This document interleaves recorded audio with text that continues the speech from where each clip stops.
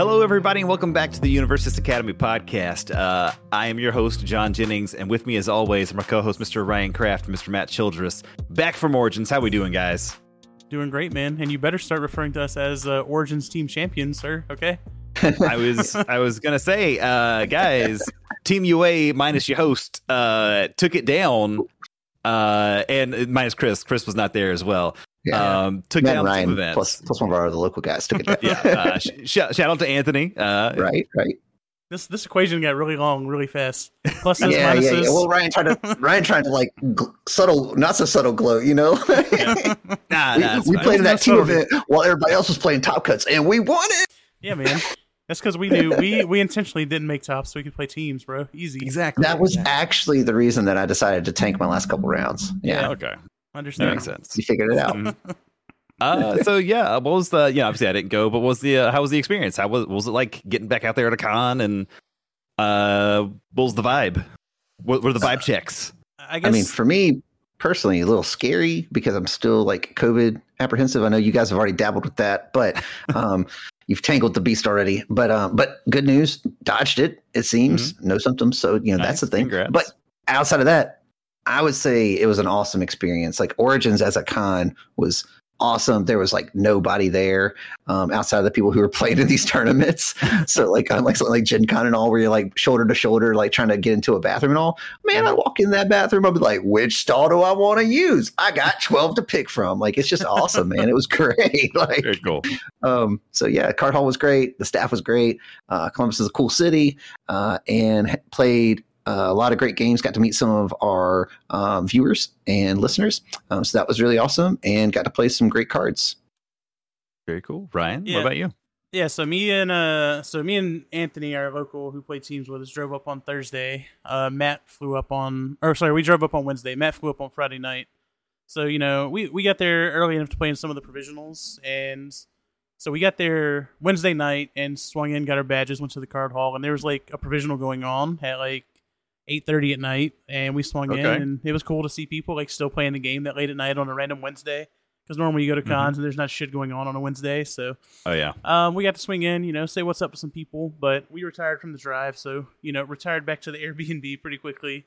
But so Thursday I came and I was like very dead set on playing a deck that had Searing Glacial Storm in it, because I got so tired of just sitting across from water and life decks that just play 800 foundations. So that was my experiment for the week, was to just try and like find an order deck that could get it done playing Searing Glacial. Thursday, Stain. I mean, like he was decent enough. I had fun playing him, but he was not never quite earned that good enough. sleeve. He never earned that sleeve. No, like I had some good games. Like I drew with Osei in the first round. I played Jacob Johnson in the second round, and he was playing Monoma, which was hilarious because he just copied my power, gave all his attacks weapon, and then hacked my checks and beat the shit out of me. And I was like, okay, well, Jacob just trolled you. Yeah, I was like, well, that's pretty bad for Stain to play against a life deck that now has all the sweet life attacks be weapons. That's not good. So after the Stain experiment failed for me that day, I ended up dropping after like the third round. I was like, all right, let me try out Sato. Let me try another order deck that can leverage like a really small staging area. Let me still play Searing Glacial, blow up the stage, play some attacks, stun you out, and try and get damage through. Man, Sato I couldn't get any attacks to hit. Like I would reset their board, stun them out, and they're just like block, don't die. Oh, hard check it. Yeah, and I'm like, all right. I literally dropped after 2 rounds. I played against Corey, who ended up winning the main event on Saturday. He was playing a Toga deck, which is not what he played in the main event. And he beat me, so I dropped after he beat me in that event. And yeah, Sato just didn't get it done, man. I didn't have fun playing Sato. And Saturday, unfortunately, the Airbnb had fucked my back up pretty bad, so I did not get to play the main events. Well, I didn't get to play everyone else's main event. I got to play my main event on Sunday and the team's event. And then, we got to take that down. So, all in all, we double front beat down the world on Sunday. So, all in all, it was a fun trip. It was great to meet a bunch of people. Like Matt said, we got to meet some of our viewers, listeners, however they consumed it. Mark from down at the Gulf Coast area down there, he was like super cool dude. We got to meet. He was hanging out, talking to us all week. Nice. And obviously just getting to catch up with a bunch of people in the community. Like Phil Birch was there, Ben Shoemaker, Jacob Johnson. I met him for the first time. Andrew Holder, from Go Beyond Gaming. Got to meet him. Mm-hmm. Levi, Alliteration Gaming. I got to meet Aspera I got to meet for the Levi first time. and Aspera. Yeah, that was really cool.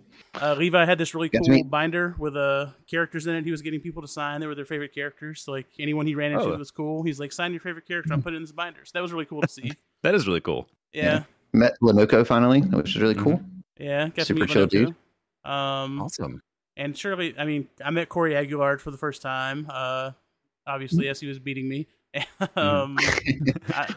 I got to meet some people I did some trades with since I've gotten home to secure some more of my RLE promos. So, it just blurred it. Too hot for stream. It blurred it? Blurred it right out. It's still blurred. It's still blurred. It's still There it is. Yes. There it is. Oh, there it is. Those are, yeah. So, it was an awesome trip, man. It was great to be back out there. And it has me really, really wanting to go to Orlando to do it again. So we'll see what happens. Okay. So you said you didn't get to play on Saturday in the RLE. What were you going to play? Were you done with Order at that point? Were you like, I'm tired of this? Yeah. I'm just going to play like Firebird or something? Or I was pretty done with it. I mean, I was probably going to play like Tokiyami or just All May. Like All May is probably the deck I had the most reps with. So I probably would have ended up on that. Yeah. Okay. So I did play in the main event because I didn't get to play any of those provisionals. And I played my Chaos Midnight deck. It actually was doing really well. Like I went 3-0. Then I played against Corey. We went to a game 3. Okay. I was at 22. He had a terrible hand. He and I talked a lot about it afterwards. Like it was just littered with actions. He built like 2 on his turn 1 or whatever. Turn 2, he built like 3 more, and he was just basically holding on, right? I'm at 22, and I have an Ice Storm in hand. I had a few things committed, and I was like, okay, I can use Midnight. I can block this Reciprocal Extend if I really need to, but like it's a 6 speed doing like 4. He's going to play something else. I might need to worry about that, right? Didn't think he was going to be able to kill me that turn. I was wrong. So I take the 4, puts me down to 18. He then plays the Reciprocal Acceleration Kick and plus ultras it because he had hit me down to 22, so he had a couple momentum. He does 20 to me. So I'm like, well, I'm very dead. Whereas if I block the first one, maybe I don't die. But it's okay because I told him you better go on and win this thing, and he did. And spoilers, he did. Yep. So, but it was really cool. I got to meet Colin, and then Barry and I played, and then Corey and I played, and that literally was 3 rounds consecutively. And I played against 3 members of their play group as they just climbed up tables. So it was really cool. All very chill guys. From there, I got to play a few more really good games. A bunch of my games, like I ended up at 4-3, but 2 of my games ended up coming down to game 3. One of them, I check a 5, I win against the Air Giro. That match is actually recorded. It was one of the ones that was going to be on stream, but they couldn't stream in the venue. So if you want to watch that match, you can go check it out. But basically, I know that I have to go for it on the turn. And I'm like, all right, well, I check a 5 here and I tap out and I win because he's completely open. And I check a 3. And then the backswing just kills me, right? That's the game, and that's totally fine. And it was great games all the way through. And then I play against Nathan DeWalt and his awesome, good Momo deck. Yep. And we go to a game 3, and I do Ice Storm breaker block him as he's trying to go for it because he's like, I want to say he's like sub 10. Like it was not going well for him. Like he just was not getting the draws. It wasn't doing what he needed to do. So he knows he has to go for it. He does. He has to hit like an 8. And I think he hard rips the 5 or the 6 and taps the 2 or 3 needed to like tap out his board to then be able to play the Staff Strike to then play the other 2 to be able to get to lethal and kill me because I was tapped out at that point. So just great games, right? Like he checks a 3, doesn't happen, move on. That's another win. I check a 5, move on. So great games against great people, man. So that's what it's all about. Had awesome, to Ryan's point, like win, lose, draw, had awesome interactions with everyone all day. Had to call over some judges a couple times, just to get some clarity on some things, but they were quick and gave us the rulings, and we were able to move forward with the game. So, which has not been the case for everyone over the online and I guess in-person events. But we can talk about that here in a minute, I guess. But or in another episode, we'll see. Sometime. So on the topic of how the events ran at Origins, so they were down like. They said they had like half the staff there that they had anticipated, just like random things that happened that caused there to not be enough judges there. But I mean, honestly, like shout out to all the people that were there because I thought they ran the events really smoothly. Like I didn't know they were down a bunch of people until Sunday when they were telling us. Yeah, they were down I like didn't- 3 judges, I think, from what there are 3 support staff to kind of run the event. Okay. I think that's what Lenico told me. And and then from there, I think they also were expecting more people at the event. But apparently the mask and vaccination, like proof vaccination requirement, did prevent a fair amount of people, I think, from coming. Okay. So like the event had just over 100 and something people because it ended up being a top 8 instead of a top 16, even though it had been advertised as a top 16, which, you know, they gave out top 16 prizing. It's just day 2 was you had to make top 8. Okay. That's fair. Mm-hmm. You know, obviously then Sunday rolled around. We did our teams thing. Yep. Okay. What were the decks of Team UA? So I played Air It's the Bakugo big 1. 3. Yeah. Air Bakugo 1. What were you playing, Matt? I played Good Midoriya 2, and Anthony played Water Shoto 2. Okay, cool. Yeah. And Ryan and I were both playing double front beatdown decks. But I gotta ask though, Ryan, how many double fronts do you run in your deck? Oh, I run 4 because you know Matt. Yeah, but Matt, so you run 4 as well, right? You're not 3, afraid man. to run. I'm not a madman. I'm not a madman. John, we were legally allowed to run 8 copies of the card, so I don't think he has a real reason. So did Anthony run one in his deck? Is that why you didn't run the 4th one, Matt? Because Anthony was running because he needed it to run it. No? I can get it done with 3. Ryan needs all 4. I'm just saying. Sounds like what a scared man would say. What it sounds like. I mean, you know, Matt can't handle the 4 DFB. You know what I'm saying? I was running 4 and then 2 specialized sound waves. I was all in, baby. It's all in. Ryan is a madman. Yeah, see, I told you this man's cray. We just need to check a 1. It don't even matter, bro. We're good. Yeah. And the double fronts did come for me a couple times. I'm not gonna lie, like the ones came for me in the night a couple times. It was not great, but they didn't come for me. They came for my opponents. Is what they came for in my matches. But no, so in teams, I did get to meet David Pena. That was another shout out. Yeah, everyone should know his name. Ochako 2 player that tops literally every event that ever I say happens. it's always on your bracket. Always, Ochako 2 death, man. That Gale Force punch from that little girl's coming for you. And then Matt mentioned Nathan DeWalt. I got to meet him too, and Miles. I had not met Miles before, so I think that's everyone that I met. I mean, obviously there's more people, but I can't remember everyone's name. My memory is generally pretty bad. Awesome, man. Sounds like you guys had a good time.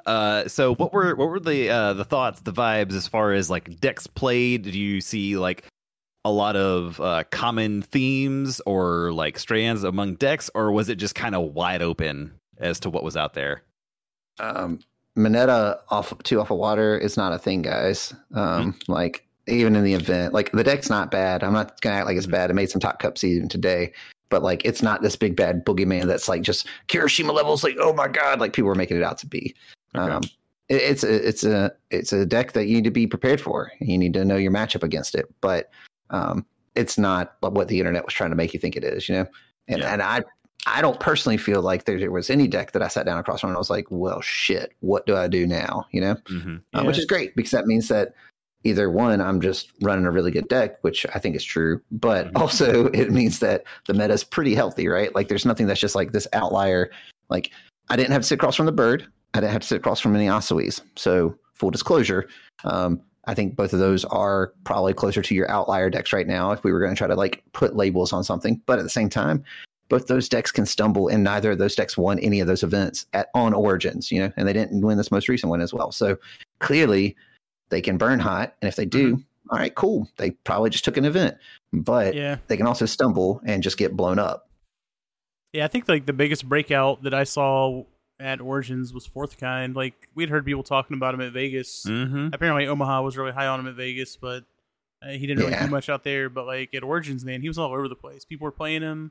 Andrew Holder did great with him. I mean, he won a provisional with him over the week and came in second during the RLE. So he was piloting that deck great, just putting work in on people. And like that character seems so like just unassuming. When we did our previews for him, I was like, I know, Matt. I think you were just like, this character doesn't seem good, and I was like, I don't know, maybe he can do some cool things, but I didn't see him like coming out and just like dunking on people like he's been doing. So it's a one trick pony, man. It's a good trick. It's just a good fucking trick. It's okay trick. It's okay trick. You just gotta be prepared for the trick. You know what I'm saying? Yeah, you know what the trick is, and then you're good. And I guess to touch on what Matt was saying, like Asui is still like a very real thing. Just like she's all over the place. I mean, Jose won early with her, but she didn't win anything like since then. It still takes a good player to play the deck, but the deck high rolls so hard. And when she does high roll, you literally can't do anything about it. Like you can play perfect. It's a very forgiving deck. She is a floor raising character, right? Like you don't have to you can't autopilot her per se, but it's if you like mess up, you're like, oh, oops, I forgot to flip this. Well, it doesn't matter. I just do it now or something. Or she draws cards, she readies foundations. She doesn't play with progressive. New tech against her, right? Like hyper compressed weights or whatever it's called is specifically designed. And it's pretty obvious. It's got infinity on it. So anyone can put it in their board and just bring it in for that matchup. And while it doesn't just stop her, I mean, Chris won one of his games because he used that against her and made her play with +1 difficulty to all of her stuff for the turn. And she just tapped out and couldn't pass the last thing. So it works. You still have to do work to get there. But I think that's one of those cards that if you're not 2Xing it in your sideboard, you need to be. Just go ahead and take 2 other cards out. They suck. You don't need to play them. Put 2 of these in there. And when you sit down across from that Asui and you don't auto lose because of it, you can write me a personal handwritten thank you note. Matt, thank you for making my sideboard better. You were right. I was wrong. Your home address. Do not do that. You can leave a comment. There you go. That's a better option, right? Just leave a comment on this video being God, man. Let's see how many. You're a teacher. This is who is raising our youth. Kids just go on YouTube and give out your home address to random people. It's fine. I didn't say I'm going and giving out my address. I'm saying now they can leave a comment. A personal letter, John. Letters can be digital. Anyways, so I think that's about it for Origins. We'll wrap up this Origins segment here. I do have one last thought that I want to point out. You were asking about general deck building stuff. Okay. People are playing super greedy decks right now. 50% plus attacks, and it's working for some people at the moment, but I'm just letting you know that's really hella greedy, and I'll be amazed if those sort of decks keep on doing work. That was something that I thought was really interesting between Tim's list that was less than 50% and one that early out in Vegas, and then also wasn't Andrew's list, wasn't he talking about how he just brings in more attacks against 7-handers or whatever, and he's just whatever, we'll see what happens. Maybe I just dunk on him turn 2. Well, and there was a Marcus who won also with Fire Tokoyami, who his list was more, and I think fewer foundations than attacks and actions combined as well. Yeah, well, and there was an Asui that made top 4, I think, at Origins, and then one even yesterday that was top end in the provisional that again just has a bajillion attacks in it, 24 attacks or something, and it's all right, well, let's see what happens. So. I don't know. And it's not that they're fattening up the deck. It's just I'm running 51 and 24 of them are foundation or attacks. I'm oh, all right. I mean, I guess when it works, right? And you need to work 2 out of 3 times. So it's really interesting though, because that is, I think, exclusively a product of the new mulligan conditions and some of the other things. So you can go fishing and kind of handcraft a little bit better. So your turn 1 and 2s probably don't suck as much as they would if you didn't have those luxuries. So sorry, Ryan. Yeah. I just wanted to pitch that in there because that was something I thought was really interesting to observe so far. No, that's good. Well, that's gonna wrap it up for our Origins recap. We will be back. We got some more. We got some guests coming up. We're gonna talk to some. We're gonna get some guest hosts in here. So you guys stick around. Hello, everybody, and welcome back to the Universus Academy podcast. I am your host, John Jennings, and with me, as always, my co-host, Mr. Ryan Kraft and Mr. Matt Childress.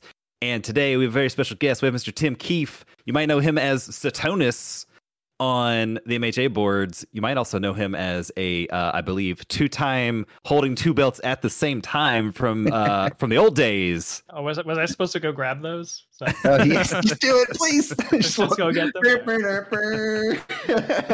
Sorry, our special guest is gone. He'll be right back in a second. Yeah, because you gotta flex it, man. Legitimately. So they actually gave out belts. We're not exaggerating. He had 2 belts. Well, 2 belts. But right, yeah, so I don't know how to get both of these on camera, but they're on. Smash them directly into it. Yeah, amazing. 2017 belt, and then see, y'all thought I was kidding. They're a little awkward to carry around, but yeah. More awkward to try to wear at the same time. Yeah, that was a day. I did do that like at the next Worlds. I wore both of them. Yeah, it was awesome. And even better, like I said, like his character art, actually, he put the 2 belts on it, and like it just he fully leaned into it. And I loved every moment of it. It's great. Nice, very nice. I feel like was that just the era where everything was wrestling? Like there's like this wrestling meta with content creators and all this shit going on. Is that what this was? One of the years, Mike Mohawk Mike, who's done some stuff for some Omaha coverage and whatnot. Now, he held like a wrestling promo competition where like people submitted. Just called out a different community member with like a trash talk video. Right. Cool. All in good spirit. Keenan just had a caffeine hyped up rant about coffee. It was Coffee Song with the video. Yes. I forgot about that. It was so good. Oh, man. That's awesome. Yeah, man. We've had some fun times, you know? There's a reason this community is the best in the world. Exactly. I'm too lame to get in on any of that stuff, though. Oh yeah, I didn't make a video either, man. But you've teamed with me. You know how this works. As I say, I remember Chris vaguely telling me about this once with like doing like the wrestling promos. I'm sure he was involved and very enthusiastic. Yeah.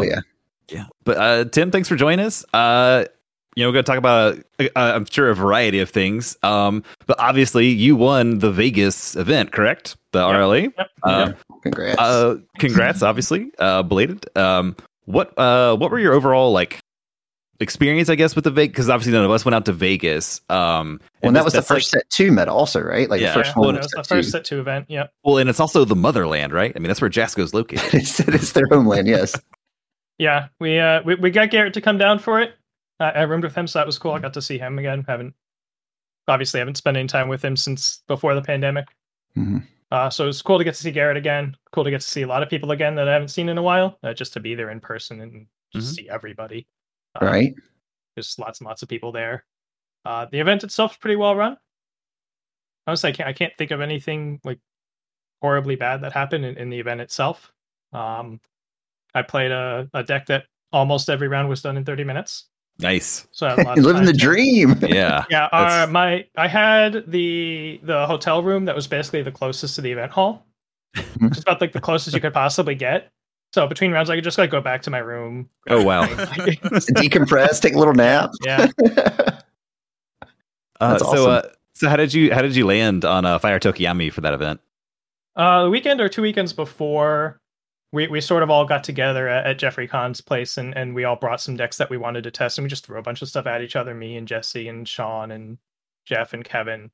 And so I brought the Tokiyami mostly just to be a gauntlet deck. Just to be like, all right, well, somebody's going to play like whatever the new best Tokiyami looks like. Right. And so I put some thought into, what I thought an evolution of Tokiyami would look like. Like what would be the angriest or like the most difficult one to fight against. So I sort of built the deck just to serve that purpose. Mm-hmm. And, after playing a little bit on the weekend and playing some of the other decks and like I had high hopes for the All Might 2 deck, but it kind of just like it wasn't really sure what it wanted to do in long games because it doesn't have any speed. Its stuff can just get blocked. So it's a little awkward. It does lots of cool things. There's a lot of cool interactions and stuff, but it doesn't. If the game gets to 5, 6, 7, it's kind of just like, well, can you block a bunch of 4-speed moves? Oh, you can. I see. Yeah. Well, I kill myself now. Yeah. Well, then I also had like an Ibarra deck that wasn't great, and a couple other things. It had a Void Sero that looked pretty good. That actually brought to Origins and tried a little. Well, I wanted to play in one of the provisionals the day before, but I got completely waxed by an All Might 3 because my block modifiers are bad and my deck draws cards, and he kind of got to do the thing where you just you just completely ignore Sero and just take all of his attacks to the face and kill him before he kills you. Yeah. Yep. And I was a Void deck with no speed hate on my character, and all of Void and to some extent Death. Some symbols have this problem where all the block mods on their good cards are 3s. And then there are other symbols where the block mods on all their good cards are 1s. Yeah. Sometimes it's a 2, but it's mostly 1s. Yeah, I agree. Yeah, so some symbols you just need speed hate on the character just to operate. And I think Void might be one of those. So I kind of dashed the Sero and played Tokiyami at Origins too. But and what was the 5th deck? Oh, I brought a Chaos Ochako, but just sort of talking to Ryan and Kevin who played the deck a bit, they felt like it was just getting waxed by the water monetas too much, like it couldn't deal with the pool flood. Okay. Like the large volume of pool flood. Like one pool flood's fine. You can sort of get through that, but Moneta's like putting a foundation in, then he's flipping sticky balls, putting foundation, then he's blocking with cheerful, and it's just like too much, or he's face shielding something. And so I just didn't even actually test the Chaos Ochako because I was just word of mouth was too negative on it. So Yeah. afterwards, I was kind of like, maybe I'll try to fix up this All Might, but when we got to Vegas, like, oh, guess I'll just play this Tokiyami. It looked like the best deck that I had on me that I had any time with. So yeah, and he's a proven quantity, right? Your list. I know we talked about this before, but I just want to point out you put in a piece of tech for learning the standards, right? Because learning the standards is a hell of a card, and it's great against these aggro decks. And you put in it's the action. Yeah, I had some go for the wins in the sideboard. Those were main decks when I was originally testing it, but it really wasn't that impressive unless they were activating learning the standards. I've actually taken it out since then just because there aren't that many. It's really just Eraserhead and like maybe Ochako 2 that are running decks on those symbols right now. And I was talking to Jeffrey Kahn a little bit about it, and he was saying like he had tried bringing it in sometimes, but like sometimes you don't actually have less than foundations than them. Right. When they blow up, they're learning the standards, or like they can play around that count or whatever. They know you have it. So I kind of gave up on that, but the idea was to have some preparation for that card. Yeah, I just thought that was such cool because I was sitting there like I remember when we were talking and you said that and I was like, wait, how is this tech for it? And I was like, oh, it's a form action you can just play to eat it up. And he's like, I keep attacking now, let's go. So you really still lose the plus 3 to your check boost, so it's not like the greatest answer in the world, but sure, it was an attempt. So instead, I'll just try to get it with Evil Gaze, get it within irrefutable, stun it out like any of the other, or just oh, you want to take 8 and remove a foundation? Okay, I'll build. That's fine. Yeah. Okay. Yeah. I'll play a couple of foundations. Tell you to go. So I think that's the really difficult thing. Like I played Tokiyami in a couple of provisionals online, and I think the first RLE online as well.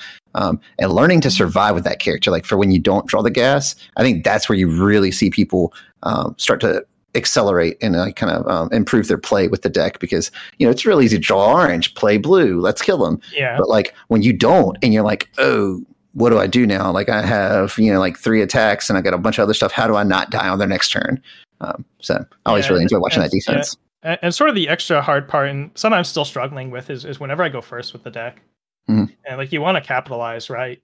But the thing is the deck runs latent skill. And so if you're on that turn 2 going first turn and you decide, well, if I get one more piece or whatever, if I get a summon Dark Shadow, if I get this or that, I might be able to get it if I check well.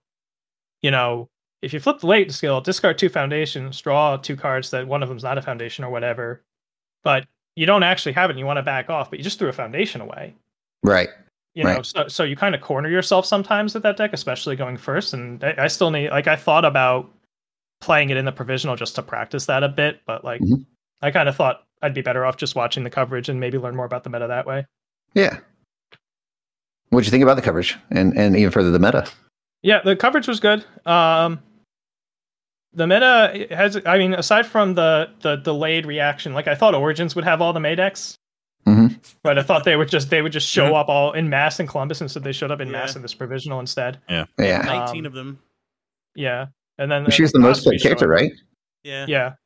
Wow. Followed closely by Asui 1. There was 18 Asui 1s and 19 Mays. Okay. Talk about another deck where learning the standards is going to be an issue. Yeah, right. So I've definitely been, you watch the coverage and you bounce between that and like going on UVS Ultra and thinking about different decks and going on to Genshin Impact and catching up on stuff I couldn't do the past 2 weeks. But I'm definitely like looking for a deck I can play learning the standards in and trying to. But all those symbols have that block mod problem, and I don't want to like be cornered into playing Eraserhead, and Eraserhead doesn't really want to be taking things on the chin anyway. So yeah, so I think Corey, so I actually got to play him in Origins, and like I think he was only 2xing learning the standards in his list, which was really because the thing is like I think the logic there is you can't take more than like 2 hits unblocked with him. Like the coolest play you can do is like reduce the speed down, then you spooky it, so then you take like 3 off of something instead, and then you learning the standards. Like that's pretty sweet, but that's a lot of pieces. And to your point, that's a lot of resources just to force them to not play another attack, right? So yeah, I was even thinking a little bit on the car drive back here to come on the show. It's like, well, what if we played Death Eraser Head with 4 super regens and 4 excited for bloods and 4 naval laser beams, and just be like, all right, this is how we're going to take stuff on the chin and activate our learning the stage. we're just play 4 try glamorous really hard too. not to die. Yeah, we're just going to keep gaining it all back. I don't know. Just what's the stupid Aoyama attack that also gains life? Oh god, that's the naval low laser charge or low. something. the one that also has a +3 block modifier. Yeah. Yes. Yeah, all those other block modifiers are pretty great. For that one randomly, it's Yeah, just that one garbage. yeah. The most It's a unassuming low of attack. all You of can't them. have a good block.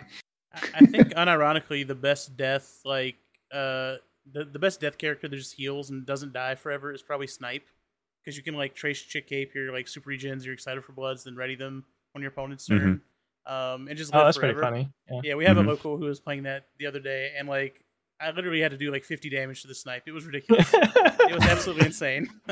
Yes, I want a good 7-hand size death deck to play. So yeah, I might have to look into that. I've thought about that Eraserhead deck myself, where it's just like I'm just gonna play everything that gains life, everything that can unflip the cards that gain me life, and maybe finally the Eraserhead will be good enough. Yeah. just kill somebody somehow. I don't know. Yeah, I still have to race against fourth kind somehow. I don't know how we're gonna do that, but Yeah. It's like I just keep thinking like Eraserhead and Long Lasting Explosion should like they should go together somehow, but I can't solve that puzzle. 7 mids for 6 are pretty good. Yeah, that buff your other attacks in succession. Anyway, Is it as good as a 6/2 for like 18 that Asui does for free though? That's the question. Probably not. Probably not. hey, it takes a while to get to 18. I was gonna say only 18, Ryan. That's a rookie number. You have to cruise all the way into deadlock to do that. That's true. That's true. So yeah, actually, I guess like one notable I think for today's event is the success of the air decks. Is something that struck me, and I've been thinking a lot of the decks I want to build are new like DLC promo card builds, and I want to try Aero Chaco 1 with that stadium to get through Faith Shield. So I was a little heartened to see all the air decks having some success. I think Air has a lot going for it. I think its defense is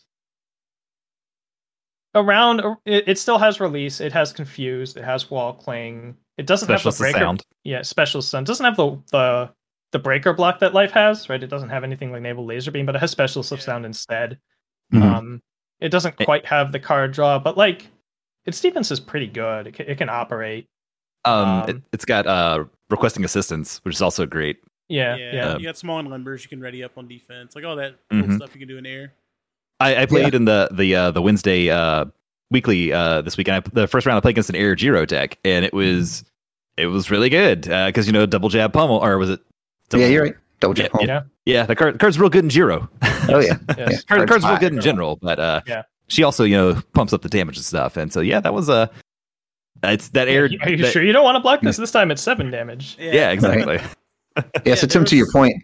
Oh, sorry. Go ahead, Ryan. I was gonna say there were 3 air decks in the top 16. Of this provisional today. So there probably were only so many air decks registered, right? It wasn't like I'm sure there were way more life decks registered than air decks, and life got 4 and an air got 3. Yeah, 4 life, 3 air, 2 death, 2 water, 2 all, then 1 good, 1 fire, 1 order.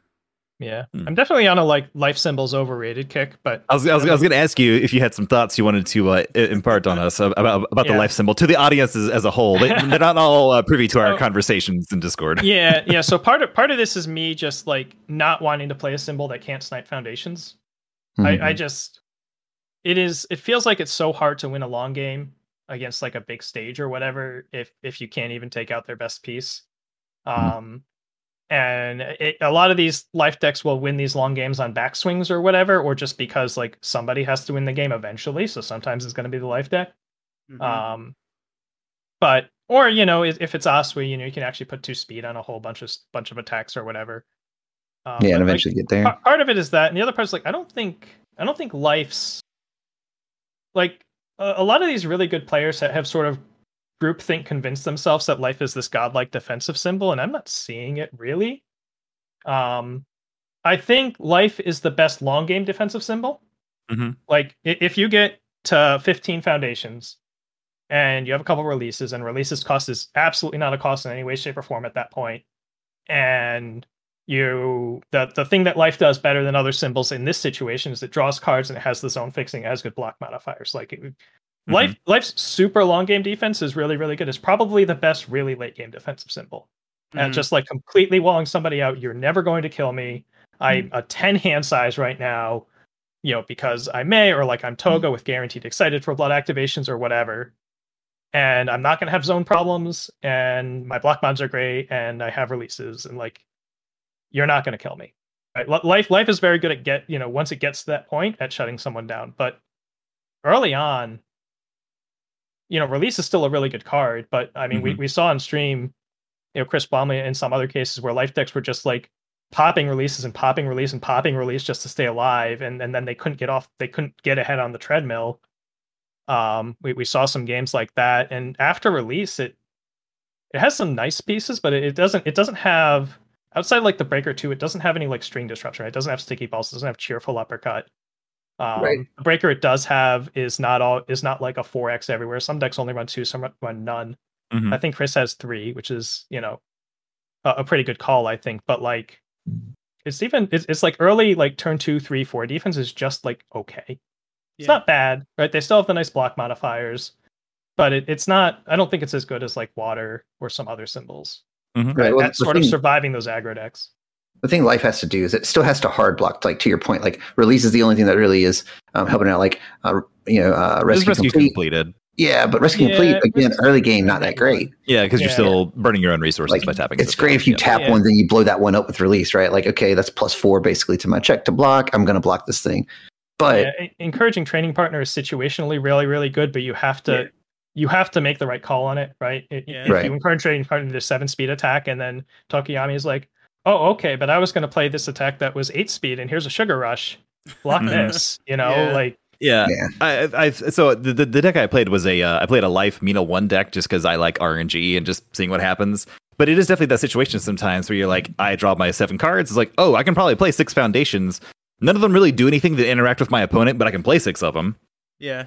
And so I found like that situation a lot. Like sometimes it's like, oh, well, I drew like excited for blood, 2 wall clings, whatever. Like we're good to go. But a lot of times, like, oh, I drew like these 4 bonds of friendship versus Cementos. I don't know what that's doing for me. Right. Yeah. And even wall clang, like sometimes it's just a super regen, right? If you're not wall clanging a throw or like an 8 or 9 or 10 damage move, it's just a super regen. You're just gaining 3 or whatever. It's not bad, but it's not like a bomb, Right. I mean, honestly, I found myself cutting it down to like 2 in most lists, maybe 2 in the board. Just given the card pool now, as opposed to like set one where it's like, okay, well, I'm just going to put 4 of these in here because why wouldn't I? Yeah. And I think, like to your point, I think that's the difference between the water wall and say like the life wall, because I think those 2 symbols are both very defensive, and I think air is right there with them. Actually, like I was glad to see, and Ryan and I were talking about this, the Air Kamui make it today. I think Jose was piloting that. Like we were just talking about that earlier in the week, but even further, like when I was trying to figure out going into the first RLE, like what deck to play, I built an Air Kamui that was just here to block Tokiyami. And when I blocked, like I've talked about it before, I think when I blocked like 5 attacks in a turn and gave all that stuff -5 and he still killed me, I was like, well, this isn't good enough. We're not doing this anymore. But, like that being said, it just got better, right? There's better attacks for air. There's more in that kit now. And it didn't surprise me at all. Like he told me, he was like, you see that? I was like, yeah, it doesn't surprise me. Jose's a good player and that's a good deck, like it can go the distance. So, I like new. Oh, sorry, go ahead. Sorry. Like I definitely like whenever Jose's in an event, basically like whatever Jose is playing can make top cuts. Yeah. That's just the deck name is whatever Jose is playing. Like that's what character it is. Right. But if you're talking about it a little bit, it's not a bad idea. Like Kamui Woods is another good double jab pummel character, and he's a good meteor shower character. And I think meteor shower is still a good answer to the sort of how are you going to win these long game questions, because. To the point earlier, there are these life decks that want to go into deadlock against you, and you need to have some way in which you can maybe get up and over them. Yeah, you just got to kind of run them over a little bit. Yeah. Make them afraid. I was just gonna say, I remember when Kamui got spoiled, we were like, oh my god, this character readies himself and either adds progressive damage or progressively reduces damage, and he's a 7 hand size. What? This card's he's nuts. Like, he's got to be a great character, right? He's super fun. Like, Yeah. legitimately, that's like top 3 most fun decks that I've played probably since the game came out. Even though it would lose, like all the time. Like, it's still a fun deck. Yeah. And to your point, like, I ran like the air 1 week at locals. I ran the air Commonly Woods Meteor Shower deck, and it won. It was a lot of fun. I've won many a game with the Earth Punch Planet Kamui. It's really fun. Mm-hmm. Oh, yeah. I know Colby Cram was playing that a little bit. God, it just got better too, right? I mean, you can put double back alley Haymaker in the Earth Commonly deck, not the Punch deck. Oh man, oof. Might be time to revisit that one. Let's go. Yeah, I think Earth's speed hate is a little iffy.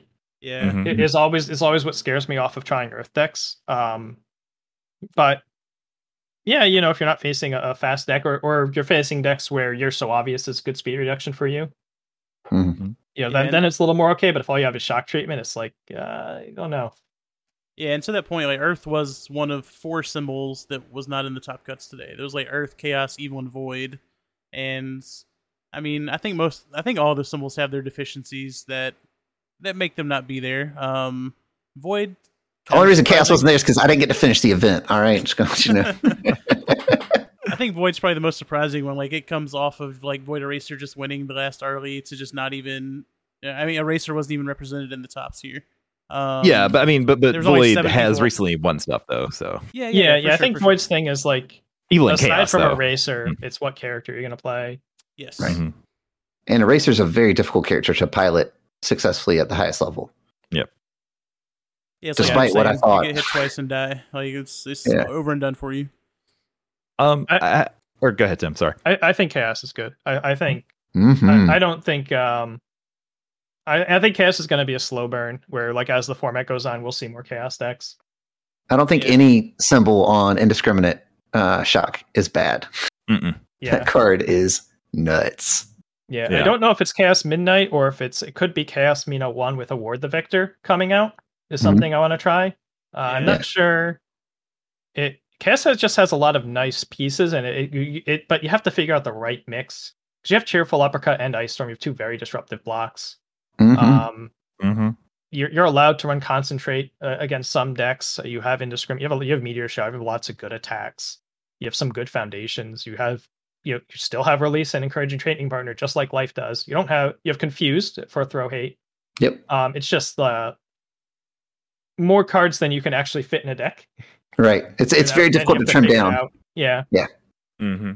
Yeah, absolutely. And I've been piloting my Chaos Midnight, and that deck's been super fun. I plan to keep playing it through the rest of season 2, most likely, because it's done well, and I've enjoyed it. Because to your point, like these life decks, they want to wall up, right?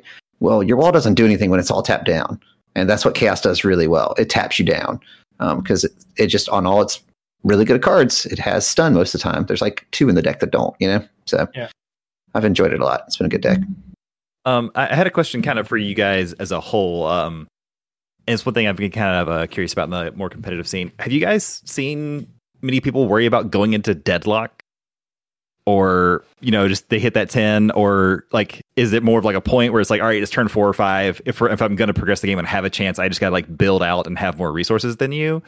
Or have you seen people just kind of like, I don't care, I'm just going to turbo and get as much stuff out as I can? Because I don't feel like I see a lot of people running like deadlock hate in their main decks, and maybe that's just the factor of the stuff that's like actually really there isn't that much like actually really good deadlock stuff, or it's just not on good cards. No, yeah, I think so. Like, there's definitely the point where, like, number one, it depends on what symbol you're playing against. So if you're running against like first villain encounters or grasping tape tosses or whatever, like, you don't want to just go to 11. If you're gonna go in, just go in.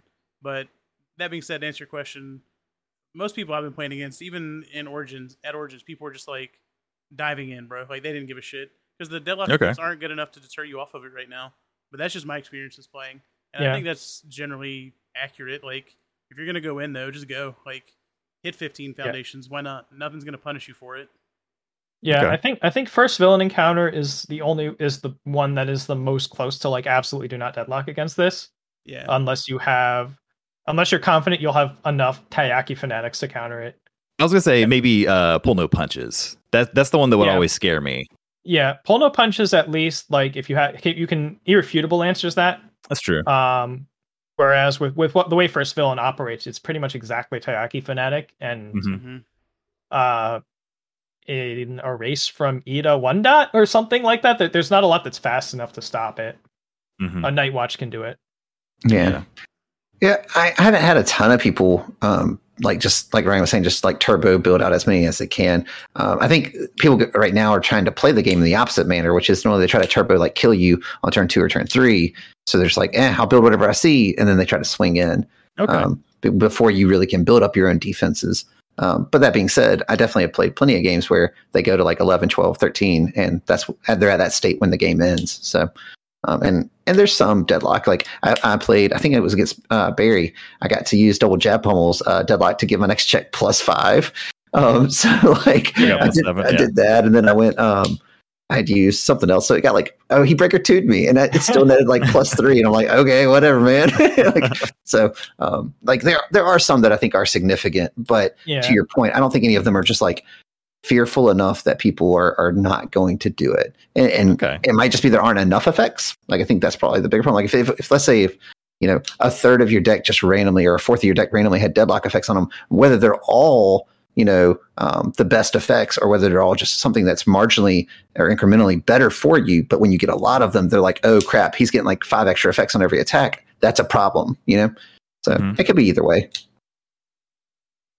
Yeah, and even like grasping tape toss, it depends on the nature of your deck. If you don't really have key foundations, or like if your life deck and you're just looking for quantity more so than quality, then it's whatever. But some decks, like your defense is really like a water deck. Like I'm counting on those creepies to do a lot for me or something, and if those get shipped, then it's a problem. Okay, cool.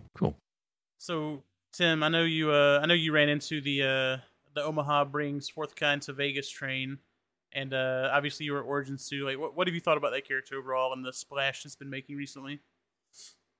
Yeah, I definitely. I don't think the dropkick slicer list did not have a whole lot of success. I beat Miles in round 1, playing the Ida sideboards into fourth kind plan. He got me one of the games. That was the one Swiss round that didn't go 30 minutes or less. That one actually took like 40 or 50 minutes. But yeah, and like Tokiyami's a different question for fourth kind, just because like he can deal 34 on 5 foundations. He can do 54 on 5 foundations. Like it's so you counts in increments of 10. So you get to race him in a way that other characters have most characters have a harder time doing. But yeah, I think fourth kind sort of synergizes with the kick package in this like uniquely better way than any character has to date. And so it's really hard, if you start with if you want to say that fourth kind is a problem or whatever, because these like 10 speed for 12 moves that are coming out so easily are like not okay, right? How much of that is fourth kind? How much of that is the fact that these kick decks can just casually land 10 speed moves, right? Yeah. It's one of those things where like when you're trying to think, if you think a deck is too good, do you blame the character? Do you blame the support? And you think about like, I can't imagine fourth kind showing up in mass at events on other symbols, or even on other or even on like non-kick lineups, right? Agreed. So it's hard to say, because like I don't think anybody's talking about banning fourth kind anyway, but like if you were to ban fourth kind, it would just be like the next time they print an order of void character with damage on it, just do the same thing. Maybe not quite as well, right? But right. Well, and to your point, like the deck gets distilled down to like, this is the lineup, right? Like these are the 16 or the 20 attacks we're running, right? Then as a competitor, you should know, hey, these are the attacks I need to be concerned about. Like, this is what it wants to do. Like, it's almost scripted, to your point, right? Like, it's like, he always wants to do X, then he wants to do Y, and I just need to be prepared for Y, and I don't lose this game. And I think that's kind of, it's not necessarily a in-game balance, but from a competitive balance, like, you can adjust your play to compensate for how he wants to play the game.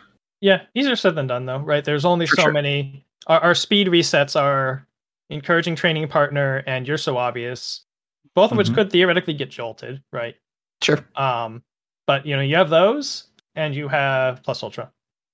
Well, and other than that, your means of dealing with like 12 speed are few and far between. Don't forget about double front beatdown, sir. Okay, the greatest attack in the format.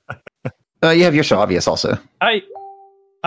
So whenever I've watched like a couple of your stream matches with that deck, and I keep waiting for you to use the double front beatdown on defense for something, but you always just play it to build. Oh no, it's getting played. Yeah, he doesn't know it has that ability.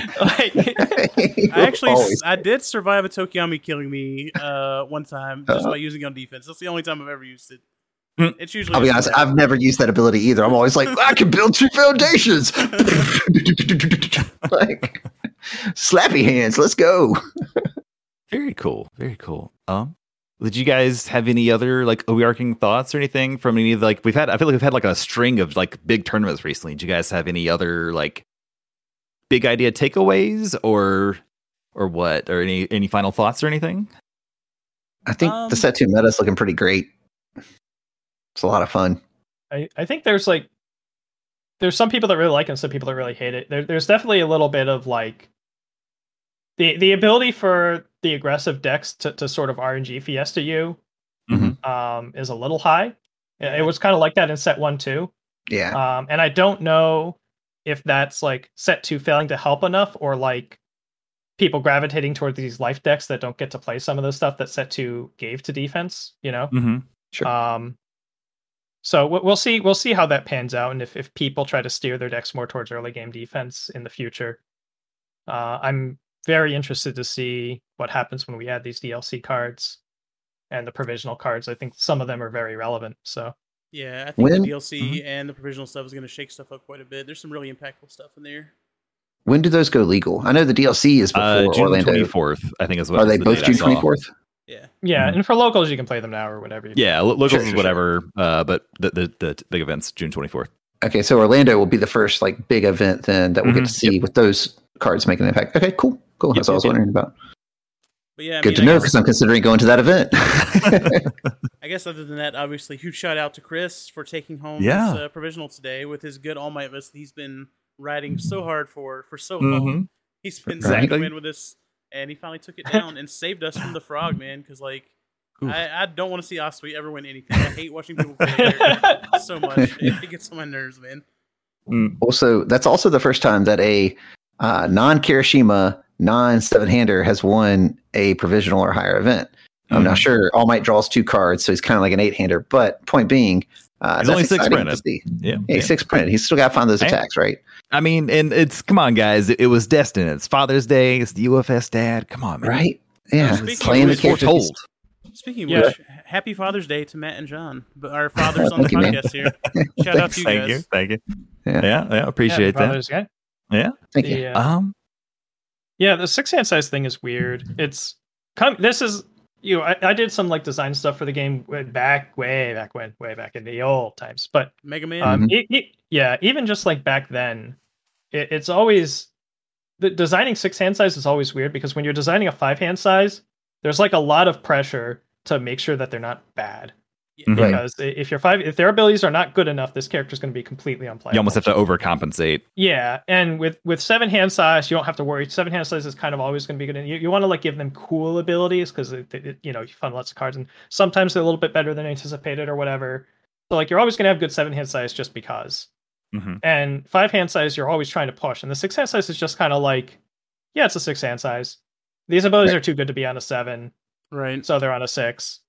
And that's it. It's not. There's not like there's not the energy to like. Okay, we really need to make sure that this is, it's kind of just like the default hand size. And so maybe that's sort of the kind of trap that we got. Even like, but it's not like Jiro's bad. It's not like Ochako's bad. It's not like all. Oh no, there's plenty of good 6-hand size. We just haven't seen one get all the way. Absolutely, yeah. Well, that's more so what I'm thinking too. Like I think there's a lot of really good 6-hand size characters. Like I love Midoriya too. I love Midnight. Like those are my 2 go-to decks right now. But like trying to look at all the data, I'm always like, well, another 7-hander wins it. Like even there was one event where one 7-hander got in the top 8 and they took it home, and I was like, I mean, literally, John and I were talking earlier today, and I'll just full disclosure, he was like, Chris made it into finals. I was like, what's he gonna be playing against? He's like, it's either a Jiro or an Asui. I was like, well, Smart Money says he wants Jiro because Asui is a 7-hander, and I believe in Chris, but that's gonna be a much harder matchup. But hey, he did it anyway, so props to him. I was gonna say, it all comes down to Chris won, and that's what matters. That's right. But Mhm. like, I guess just to add one more thing to the six-hander conversation, I think that they just play the game too honest most of the time is the biggest problem. And like the ones that do have success are like you said, Oshako and Jiro, who get to play dishonest but aren't having to suffer the hand size penalties. But even then, like they're not winning events. I think Uwabami might be good enough to win some events. Maybe. I mean, we'll see. Just because she cheats her hand size and gets to selectively pick stuff up, but probably not immediately. Yeah. Like when the card pool expands, she'll probably be better. Yeah, I think Isn't she like Tsushima on has like 3 potential. damage or something? Yeah, so she can pick up a three damage attack. move. Yeah, every turn. So Texas on her Smash. turn. She can pick up Texas Smash. She can pick up Full Power Clash. She can pick up Oh, random stuff. that's a good one too. Mhm. Yeah. But if you want to pick up Texas Smash, now you're Nerf deck. And Yeah, right. Right. Which has its own Kinda- issues. Yeah, it's in Struggle Bus Town. But yeah, I Right. mean, Yeah. I don't know, man. Like me and John have talked about it. We just won't play six-handers right now. Like I've tried. I tried so hard. We played with Stain. I played Sato. I mean, He played a honestly, 6-hander in teams and won something, so I don't know what he's talking about. I do play Airbot. he cheats. Yeah. He cheats so hard. He plays one checks to cheat. All right, look, that's all. I'm saying. Yeah. All right, so maybe that's the answer. You have to play a six-hander with one checks that cheat. That's There the you go. answer. Okay. There you go. If your character's not broken, play the cards that are. Yes. Well, Tim, we appreciate you coming on, man. We're gonna have to have you back on more as we move forward. 'Cause I'm sure you're just gonna keep winning events, so we're gonna have to keep talking to you about it. Yeah, So Yeah, well, I don't even. I just need like one more good regional finish. I don't even need to win another one. I don't think. Just trying to like get this point standing qualification thing. yeah. Get to Yeah. Worlds, man. Yeah. Like I might have to play a defensive deck just to like. I think they make top cuts easier. Mhm. I think if you have a really good defensive deck that has really good early game defense, especially, you beat the players that are relatively newer, just kind of like Sea Orange players. You beat those decks almost every time if you have a really good defensive deck. Whereas if you're playing, like I've played that Tokuyami in some matches against some people who've been playing for 3 weeks that just slammed down every attack they drew and nearly died a few times. Like and sometimes they get me, and like I've won those matches, but like you can totally lose them with an aggressive enough deck. Even though like I have some defense in there, it's not as foolproof as playing like a really, really sturdy, like an Eraserhead or something. Gotcha. Absolutely. Well, we appreciate you guys stopping by and listening to us today. Thanks for listening, you guys. Hope you guys have a great week. See you guys. Peace. Bye.